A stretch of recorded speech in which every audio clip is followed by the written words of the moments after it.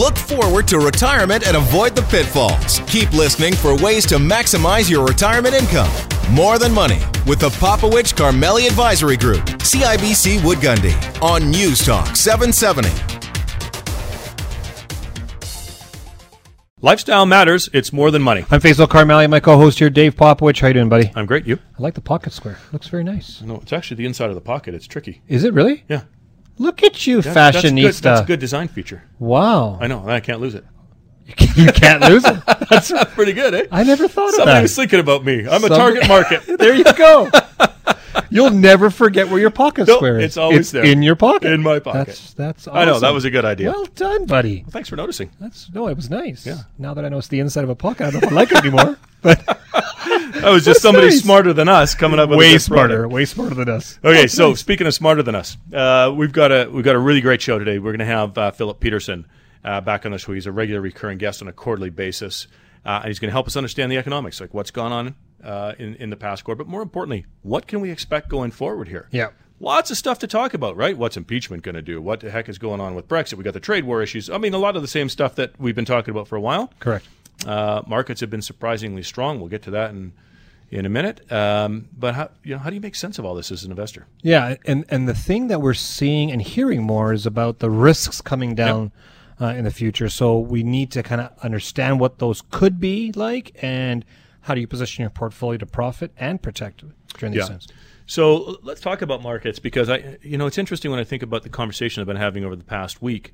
There's a disconnect between sort of what the equity markets have been doing, the uncertainty that still exists, right? So there's still trading on comments, and people's gut feeling about what their headlines mean to them, right? The fear. This isn't new to this week, but I've had lots of conversations with it, because there's people going. I have one gent I was talking to this week, and he's back at a place, Faisal, where he's saying we need to add equities back to our portfolio. 3-4 months ago, we were de-risking the portfolio, or he couldn't handle the volatility. Yeah. These are the kind of conversations that are coming back now, right? Because this fear of missing out is taking over again, where equities are going up. Now the question is it legit? What's driving it? Are we trading into it? What should you be doing? Now, part of that we'll talk about from a global economic perspective in the next couple of segments. But I think it sort of frames the, a lot of people are feeling this, and they're uncertain of what to do, because the emotional impact of what they see and read and hear may be different from the underlying fundamental effect of what's taking place in the economy. Yeah, and I'm finding that people that I've been talking to are now looking for some sort of strategy, we'll use that word very lightly, on market timing. Mm-hmm. Buy at this point, sell at that point. They look at a chart for the last 12 months, 24 months, 36 months, and they go, if you sold here and you bought here and you sold here, look how much more money you would have made. Right. And I go, that's because you've got the lens of hindsight. Which is and are you accurate. saying that's, I've asked many people to say, write down as if you were doing a computer program. Right. And you're going to tell the computer what to do every single step. Right. Buy at what point, sell at what point, and now go through periods in history where it didn't work. Right. And the response I get is, well, there's more computers now, so it's a lot easier. I understand it's a lot easier, but if it doesn't work, if your test fails, then what do you do, and how are you going to recover, and what's your fail safe or your circuit breaker, right? And so people are looking for some sort of quick answer to get their results. It's kind of like those quick diets and so forth. Basically, whatever I'm on, it's a quick diet because I want to lose weight really quickly and not realize that it never works. Right. It never works. Yeah, it's this peak to trough, but it's the peak to trough thing that people are going back to, right? I suppose there's some technical traders listening to us right now cursing our name and sending us hate mail by email at some point. I've never heard one. Not one technician has come and said, if you follow this strategy, it is foolproof. Right. You'll always make money. You'll never lose. Don't worry about it. And fundamentals don't matter, and the economy doesn't matter. It's just the charts. Right. Yet to have one, and I have talked to thousands of them, and not one has ever said, my system is the only system that's going to work every single time without fail, because they wouldn't be talking to me about that kind of stuff. They wouldn't be talking to anybody. Anybody. Right? Yeah. You'd have a proprietary algorithm that you'd never hear. And you'd never share it. That's and you'd never share it. Exactly. For $19.99 at your nearest online store, right? I think everybody would accept the fact that there isn't one strategy that works through every period of time, fail-safe, foolproof. That's called an arbitrage profit, and it doesn't exist. Exactly. Right? A risk-free profit doesn't exist. exist. Okay, I was fascinated again. The early trade on Friday, interesting again. Positive comments come out from the White House, Yeah. right, with no supporting detail. So, Again. talking about, hey, we're, what was the word that Kudlow used? We're down to the short strokes, I think was Correct. his phrase. He's using a little golfing analogy there. That's right. We're down to the short strokes, and okay, futures markets, are positive, and then Wilbur Ross, Commerce Secretary, comes out, supports, that we're making significant progress. All of the stuff we've heard, but there's still some major stumbling blocks there. However, it does tell us that the market wants to trade on that optimism, right? And we've seen equity markets for the last 5 or 6 weeks continue to make headway based on commentary. Now, we have had a Fed that's been supportive of that, right? We have had 35 global central banks to date provide stimulus to the system, so we're back at that issue. So it's a fascinating time. Again, I go back to this headline issue, right? When people are going, hey, I haven't really seen any progress on anything like real material progress. We hear these comments. Equity markets want to move higher on that. Does that fundamentally change the risk-return relationship going forward? It does, but it makes it actually a worse proposition, right? Because if the market is pricing in, a phase one trade deal, and the phase one trade deal under the assumption of the Chinese involves rollbacks of tariffs, Yes. and all we get is a freeze of tariffs, right? We're setting up for disappointment here. I'm not saying that's going to happen. What I am saying is the headline is a scary beast for me because it's a one-line statement, right, that it tries to encompass everything in that one line. But the nuances below that, the details, the fundamentals, as we call it, really is what you got to try to keep your eye on the ball. Because if you get distracted from that, if you follow the bouncing ball off into the corner, right, you can end up in a place that you just didn't intend to be. Yeah. And if you get on the wrong side of that, those can be dire consequences. This market is focusing on better than bad is good. Yeah, we're back to that. And if it's better than bad, it must be good. So therefore, markets are going to move forward without pure fundamentals behind it, without any policy. I remember the story, the boy who cried wolf. Mm-hmm. How many times did he have to cry wolf before no one came out and helped him? How many times do we have to hear the trade is getting better, the situation is getting better, and then someone says, no, it's not, and now it's getting better. Right. And if we continue to move the markets on headlines, not on fundamentals, that's when people will get caught off guard. Right. And so we don't practice that. We don't practice just pushing on headlines. We don't practice on assumptions that are based upon someone's commentary. The president, the Federal Reserve, commentary. Well, it's speculation, isn't it? Yeah. I mean, it's pure sense. It's speculation. Yeah, and we look at a way to actually take a look at the economics, the actual fundamental numbers, and then make the decision. Right. Versus, well, I think this is going to happen. And next 12 months, my friend, are going to be very exciting for us because we're going to get a whole bunch of phone calls of people saying, oh, this candidate in the federal election in the United States is going to win, and this is how it's going to react the market. Or Trump's going to get reelected, and this is what's going to happen in the market. Like, we're going to hear speculation after speculation. We're going to see people will actually put their money towards some sort of bet of what's going to be the outcome. Right. We all got shocked when Trump got in, Right. and we thought, hey, this is going to be a bit of an issue. Right. And those markets took off. Took off right away, And then we saw the markets fall 20% last quarter of 2018. Fourth quarter, when nothing changed. Right. Nothing happened. It was just commentary. Yeah. Yeah, it was actually U.S. Fed chairman commentary. It wasn't even, White House commentary. Not even action, just commentary. Yeah. And they scared the market. So be aware this is going to, the next 12 months is going to be fun. I think it's going to be very exciting. Now, I want to be clear that we're not saying that you don't make some assumptions about what the outcome is going to be, but you also have to risk it, right? Because I remember very distinctly, and I've talked about this before, a call prior to the Trump election where Trump's getting elected and defaulting immediately to China on treasury payments, and we're going, wow, under those assumptions, you've got a complete breakdown of paper currency, of fiat currencies, right? What are we going to do about that? And when we got down to it, we had to put a risk probability on that. What's the probability it's going to happen? Because you don't know, right? Maybe the White House is telling the truth this time. Maybe they're not. Yeah. Right? We know they're negotiating in public for sure, but you don't know what that outcome. So you got to factor it into your assumptions, and you got to have a reasonable thesis and a probability around that thesis. Correct. And then humbly ask yourself, if you're wrong, and it's worse than expected, what happens? And if you're wrong and it's better than you expected, what's going to happen? You know, coming up after the break, Dave, we're going to be talking to Philip Peterson. He's a recurring guest of ours. He gives us his forecast. He's with Manulife Investments. What we're going to find out is, should you sell all your stocks now? Get out of it, because there's something happening out there, and let's see what he thinks about that. And we're going to talk about these types of strategies and investment ideas on Tuesday, November 19th, 7 p.m. at the 4 Points Sheraton Hotel in West Calgary. You need to reserve your seat, so give us a call, 966-8400. That's 966-8400, or you can register online at morethanmoneyradio.com. So, should we sell all of our stocks? Hide in cash because something's coming down the pike? We're going to find out right after the break. You're listening to 770 CHQR and More Than Money. Welcome back. Here with Dave and Faisal on 770 CHQR and More Than Money. Faisal, we've talked at the outset a little bit about some of the reactions that people are having emotionally to the headlines and what do the economics tell us, and it's confusing for people. And we, once a quarter, have an opportunity to talk to Philip Peterson. Philip is the Chief Investment Strategist for Manulife Investments, and his job is to take all this complex stuff and try to make it understandable and give people a sense of what's really happening under the surface, right? Not just what the headlines are that we read and see, but what do the fundamentals look like. So, Philip, welcome to the show. Thanks for joining us. Hey, thanks for having me, guys.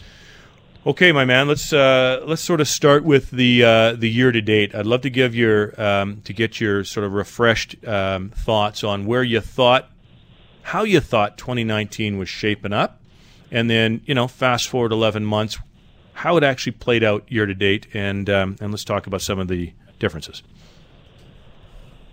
I would say, when you mentioned on the top that what I try and do is make sense of what's going on, this year has been a little bit more difficult than in prior years, and the reason for that being is we've got an interesting political environment going on right now with or between the United States and China that has resulted in tariffs and slower global growth. But let me start at the beginning of the year. If we recall, about a year ago, the markets were in a correction, and a pretty healthy correction that concluded basically Christmas Eve, and then on Boxing Day, things started to go the other way. And between the low of the market in December to around the middle of April, we saw a full recovery. So it was a bit sharper and faster than what we would have anticipated. However, we did figure that we would see a recovery nonetheless. What I'm surprised of since then is that the markets continue to move up. And so we continue to hit new highs when the economic data and even the fundamental company data continues to be rather weak.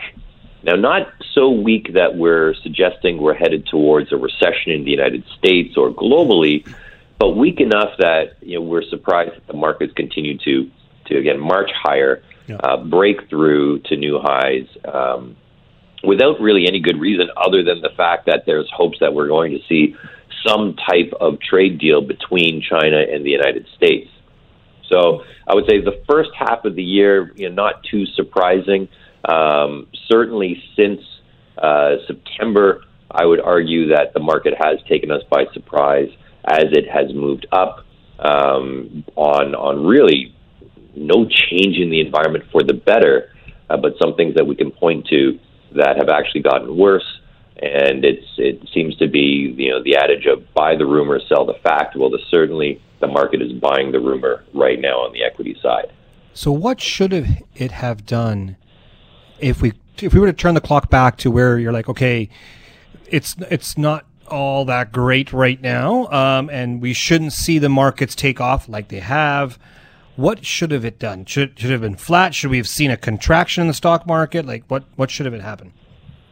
From where we were at the end of the summer, the market should have pretty much stayed where they stayed at that level, right? And I don't necessarily think we should have seen a market contract. I mean, we're not looking at overvalued equity markets here. We are looking at fully valued equity markets that are moving up on negative earnings growth, and that's the challenge that we have. Earnings or profit growth year over year is, let's call it flat. It's very modestly negative, but when we look ahead to some of the indicators that are predictive of forward earnings growth, it suggests that earnings growth is going to continue to remain flat or negative for the next couple of quarters at least. And markets moving up in that environment is what has us scratching our heads. Okay, so let's go back to the earnings piece there. We're seeing negative earnings growth, which means companies are not making as much money on the profit side as they were in the past. So it's going in a negative direction. Walk us through really quickly, why is that important? Because I don't think people are paying attention to it, or maybe they don't understand why that's significant when it comes to how stocks are valued. Right. So the first thing is we have to distinguish between negative earnings growth and losses. So companies aren't losing money. That's important. Often when we hear negative earnings growth, that must mean that companies are losing money. That's not the case. But to what you said exactly, they're not making as much as they were a year ago. And it's only modest, right? And it's not every company. But on average, when we look at the U.S. stock market, earnings are down 1% from a year ago. And why that's important is that, we tend to say, look, call me old-fashioned. I like to make money in the stock market because the companies that I own are generating higher profits, right? Yeah. And it just makes sense. If a company makes more money, it should be worth more. If in general companies are making less money, well, they shouldn't be worth more. They should be worth perhaps a little bit less, or valuation should stay where it is. And so this is what I think is being missed or is driving perhaps the level of optimism on earnings growth for next year, I would argue, is too high. Currently, the estimates for earnings growth for 2020 is just under 10%. So what the analysts are suggesting is that we're going to see profits rebound very strongly next year to the tune of about 10% over what profits were in 2019. The challenge I have with that is that isn't supported by any of the data that we look to that has been indicative of forward earnings growth. And that's a very good point. So what the analysts are making the assumption on is that U.S.-China trade deal all better now, so that things are moving forward. Is that like, why would they have that view when the rest of the data that we look at is not supporting it? That's the million-dollar question today. And the other thing we also have to consider is that even if we got a trade deal, and so far, the phase one of the trade deal doesn't necessarily suggest that we're going to see a rollback of all the tariffs. I mean, it's kind of a he said, she said thing here, where we hear on one hand, yes, the tariffs will be rolled back. On the other hand, no, they won't. And so we're left wondering what's going to happen, because if the tariffs that have been in place aren't rolled back, aren't removed, then the environment doesn't improve. Why would trade improve? And therefore, why would earnings go up? And then the other thing that we have to keep in mind is the slowdown that we've seen globally isn't just because of the tariffs. Bingo. It started before that. And just because we get a trade deal, does that mean it will fix all of the problems or some of the slowdown and what led to the slowdown earlier in 2018? And that's what right now I'm not seeing evidence of. Yeah, we talked about this earlier in the show, right? It's this notion of what's being priced in, right? And can we quantify that? And like Philip, you and I were talking about, I'm not sure that a phase one deal necessarily contains all of the elements. Trump's been boasting about the amount of agricultural purchases that they're going to make. Well, what if it comes in shy of that? Yep. Right? If it is just a freeze of future tariffs and not a rollback, as Philip said, China wants rollbacks, right? So what if you don't get that? So you could conceively get a phase one deal. Yeah, but be disappointing. But be disappointing, right? And I think there's a probability building towards that. That's a good point. How about we go to commercial break? Come back, talk to Philip about how is he positioned in the portfolio today, so we can look forward. I'm going to ask this question right now, and I want the answer after the break. Okay, Philip, should we sell all of our stocks now because of everything slowing down? If this thing crashes, we better protect ourselves. Or on the opposite, I'm hearing from a lot of people saying, hey, should we not put more money in the stock market and go heavy on that? We'll talk about those two extreme levels and what's the right thing for people who are transitioning to or living in retirement. And we'll be discussing how to have this 5-pillar investment strategy approach, Dave. We're going to do that on Tuesday, November 19th, 7 p.m. at the 4 Points Sheraton Hotel. in West Calgary. Now you need to reserve your seat, so give us a call, 966-8400. That's 966-8400, or you can register online at morethanmoneyradio.com. All right, so if you're wondering whether or not you should sell everything and head for the hills and go hide, then stick around after the break. You're on 770 CHQR and More Than Money. Welcome back. You're here with Dave and Faisal on 770 CHQR and More Than Money. We're joined, obviously, by Philip Peterson. Philip is the Chief Investment Strategist of Manulife Investments. And we spent the last segment really talking about 2019, how it shaped up and how it was surprising. Yeah.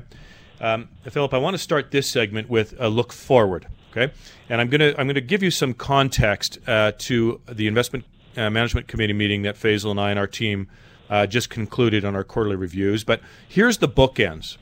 On the most pessimistic member on our Investment Management Committee, they see a 75% chance probability of a U.S. recession in 2020. On the most optimistic side, okay, we have one of the members who says this is just globally a mid-cycle slowdown, a mid-cycle correction, and that the stimulus, we've had 35 global central banks providing stimulus to the system, that we're going to reaccelerate the economic growth, the global economic growth. Those are pretty wide bookends. Where are we? I would say we're closer to the mid-cycle slowdown, if I had to lean one way or the other. And the reason for that being is we go through a number of different indicators that have been typical preconditions of a recession in the past. And I'm pleased to say that really none of them are flashing red right now. So it's very difficult in my mind to make the case that we are headed towards a recession. There's always a probability that something could pop up that we don't anticipate. But if we look at numerous preconditions of a recession in the past, really none of them exist today. And in the more important ones, you touched on there in terms of central bank easing, how are the credit markets? Right, because if credit seizes up, you're absolutely headed towards a recession. Yep. We don't see that at all. In fact, we would argue that the Fed didn't need to cut rates at all over the last 3 sessions because credit, if you look at a number of different indices that measure credit in the United States, they are all pretty favorable. So the banks are okay, the banks are healthy. Then you look at the consumer in the United States, and we would argue globally, the consumer, but in the United States in particular, very healthy. So it's difficult to make the case that it would be a credit or consumer-led recession in the United States. Now, could we see a manufacturing recession, which is a small subset of the U.S. economy, but important to the stock market? Yes. We can argue that we can see that, but would that lead to an outright bear market and therefore a crash in the markets? Again, markets aren't overvalued. We do see flat earnings growth over the coming 12-month time frame. It doesn't suggest that we would see anything deeper than a normal correction. But over the course of the next 12 months, we don't think that justifies, to Faisal, your question before the break, justifies selling your equities outright into this environment. It does recognize the fact that we probably want to dial back our risk. If we think you're going to get a below-average return out of equities, positive but below average over the course of the next 12 months, well, that comes with average or maybe slightly above average risk.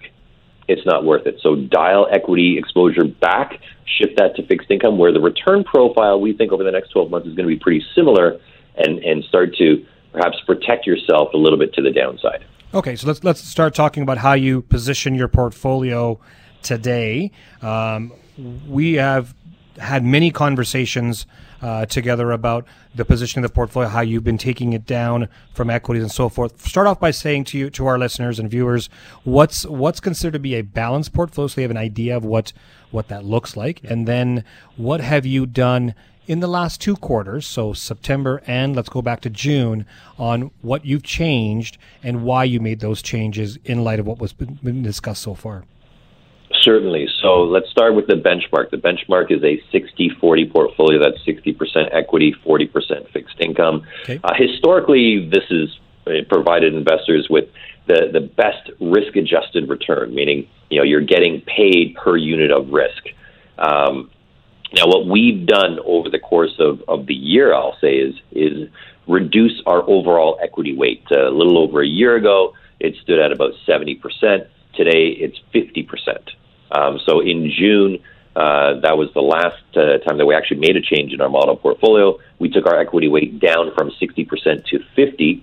We kept it that way in September, really didn't make any change in September.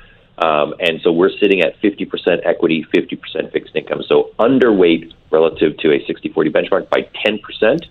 And so that just is suggesting that we think, look, the upside in fixed income and equities is going to be, similar over the course of the next 12 months.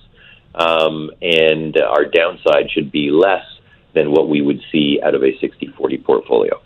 So the beautiful thing about investing, Dave, is we can go anywhere in the world. Right. Now, if you have 50% of your money in equities, Philip, walk me through the geographical locations of where you're allocating that money. Certainly. So our overweight would be to international, and that's 20% of that 50 would be to international equities. This would include Europe. This would include Japan. This would include developed markets in Asia.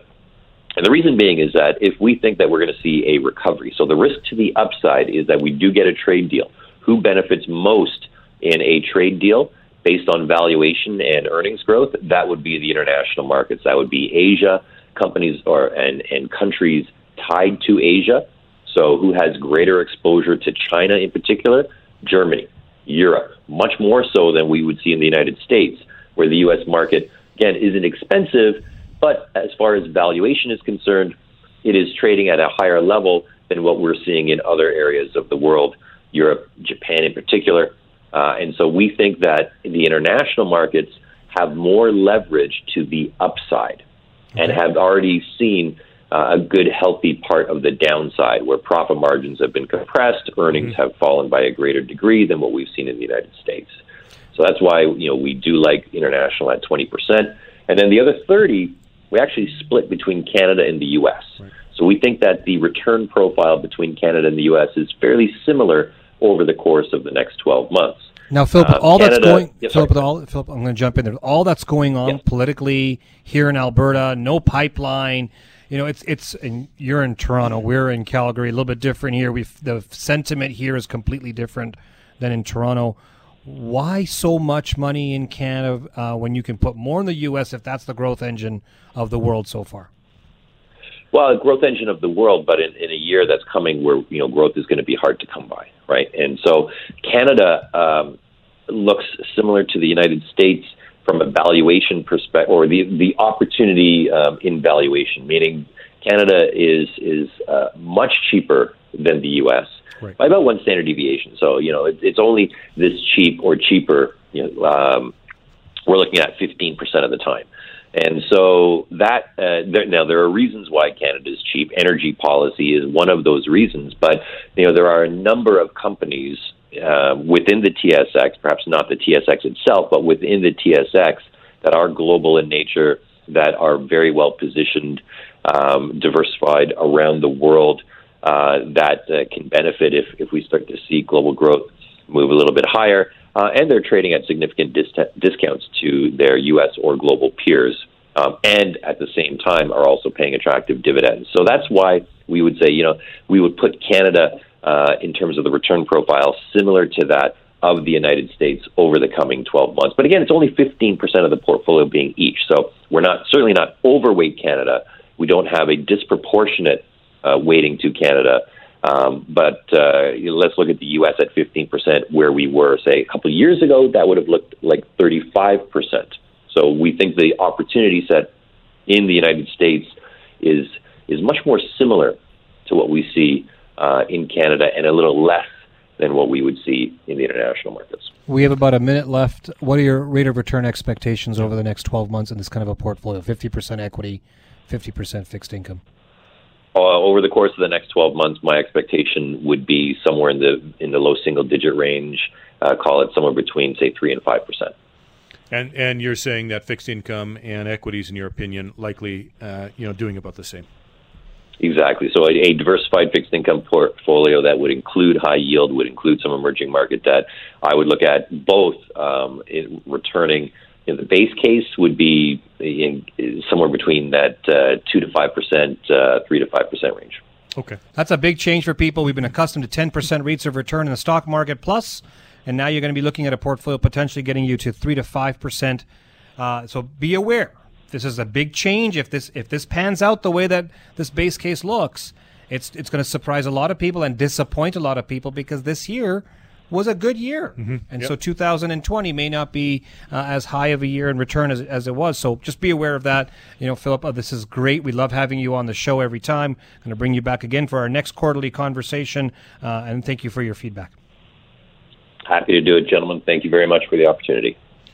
All right, before we sign off, very quickly, our upcoming seminar. Yeah, we're going to talk about the 5 pillars, this type of volatility, how to profit and protect, on Tuesday, November 19th, 7 p.m. at the 4 Points Sheraton Hotel in West Calgary. You need to reserve your seat. So give us a call, 966-8400. That's 966-8400, or you can register online at morethanmoneyradio.com. Are you messing up your kids by trying to help them? And what are the unintended consequences? We're going to talk about that on the next segment. Stick around for that. You're on 770 CHQR and More Than Money. Welcome back. You're here with Dave and Faisal on 770 CHQR and More Than Money. Okay, lots of economics talk, and makes sense of that for sure. But, we often talk before we do the show about sort of recurring themes, things that we're talking about. And there's a few things that have come up over the past couple of weeks that seem to be a recurring theme. And it's a notion of children, adult children. Right? And it's a couple of different variances on this. Are you helping your children if you're doing everything for them?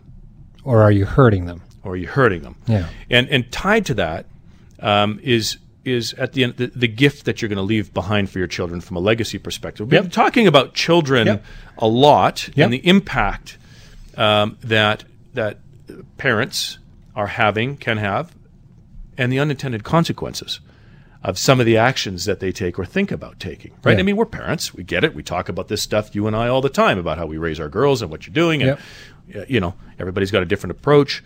But there's some interesting things coming out. You had an interesting experience or conversation with a person who had an adult child, 30-plus years old. Yeah, over the age of 30. Right.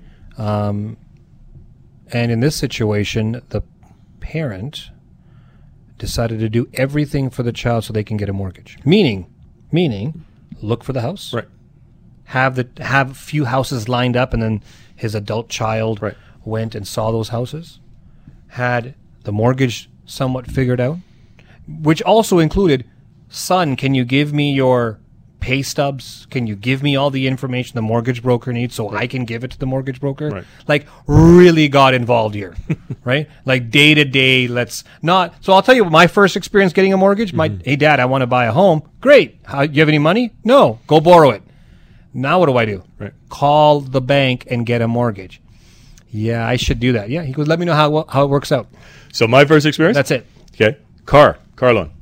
I said, Dad, I'm going to buy a car. Great. Got any money? A little bit. Okay, so you're going to go down to the bank. Okay, what do I do? This was his advice. Just remember, you're the customer. That's it? I didn't turn out well. Like, it was my first car loan, right? Yeah. I remember that, but I learned a lot from that. Yeah. Right? I learned a lot. And so this is what this part and parcel of this conversation sort of flows into some conversations I've had about legacy planning. Yeah. Okay. And so the conversation is similar, a different stage of life, but it's similar in this respect that what is the gift I want to leave for the kids? Yes. Right. So when we're talking about the situation you're talking about, I don't know if we'd call it a gift, but are you doing your kid a favor as you're trying to raise an adult and deal with adult types of things like a mortgage by doing everything for them? Yeah, and that is a gift, though, Dave. No, I agree.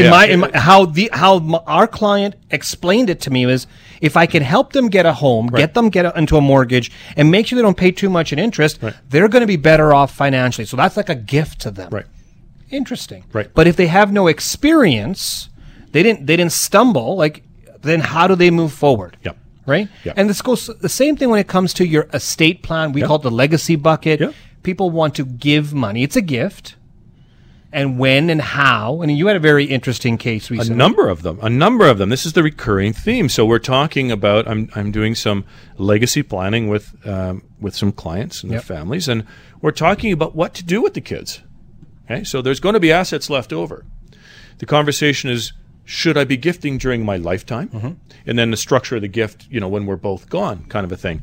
But the conversation was virtually the same as what you're talking about, right? I'm concerned that if I leave a significant amount of money that these kids they're not good stewards of wealth yet. They don't understand the value of the money we're leaving behind, how hard it was to generate over 70 years of life, that wealth, right? They receive this large bucket of money all at once, and how's it going to impact them?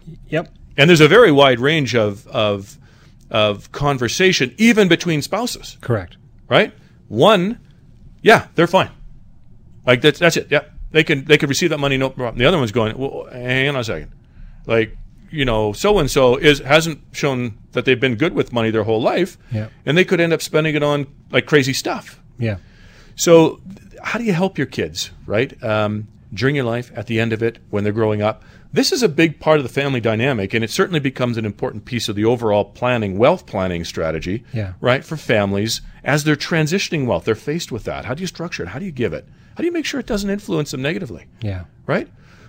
I had a unique conversation with a couple that won a lottery. Okay, and this is an insight into receiving big lumps of wealth at once, right?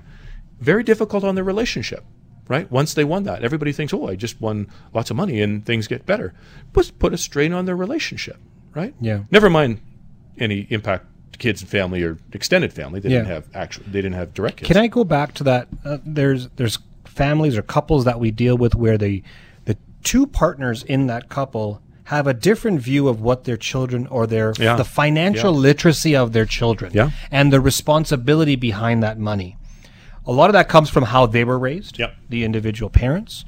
But you made a point where there was one that said, oh, the kids are fine, and the other one saying, no, they're not. Because what I find very interesting is when we go through a legacy bucket with a client and we find out how they want to leave assets or a gift behind to their loved ones, their children and so forth.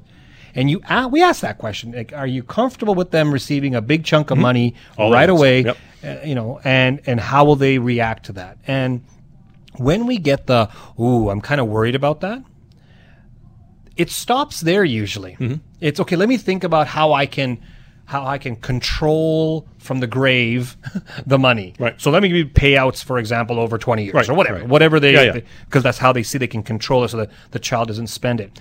It's funny, I've yet to hear a parent say, well, now I need to make sure my child, as part of that legacy, becomes financially literate, more importantly, educated and independent to make the decisions for themselves so that they can be proper stewards of that money in the future. Right.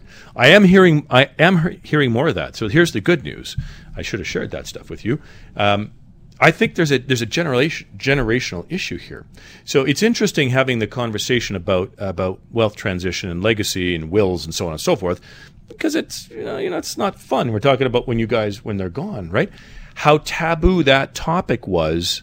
Let's call it 2 generations ago. Correct. To where we are today. Yeah. More and more families, I'm encouraged by this, more and more parents are actually having a conversation, an open conversation with their children about what's going to happen, what their wishes are. And part of that is the conversation, around, so it's not a formal literacy class, financial literacy class, but they are talking about how this will be used and what their wishes are and what they want to support and that gift to them. So the conversation is starting. Man, it is only at the very beginning, though. Correct. It is. We're skimming the surface compared to what has to happen. So let's do a couple takeaways for people who've been listening to this. They have got money. They're thinking of gifting to their children upon death, or even while they're alive. Mm-hmm. What should they be doing?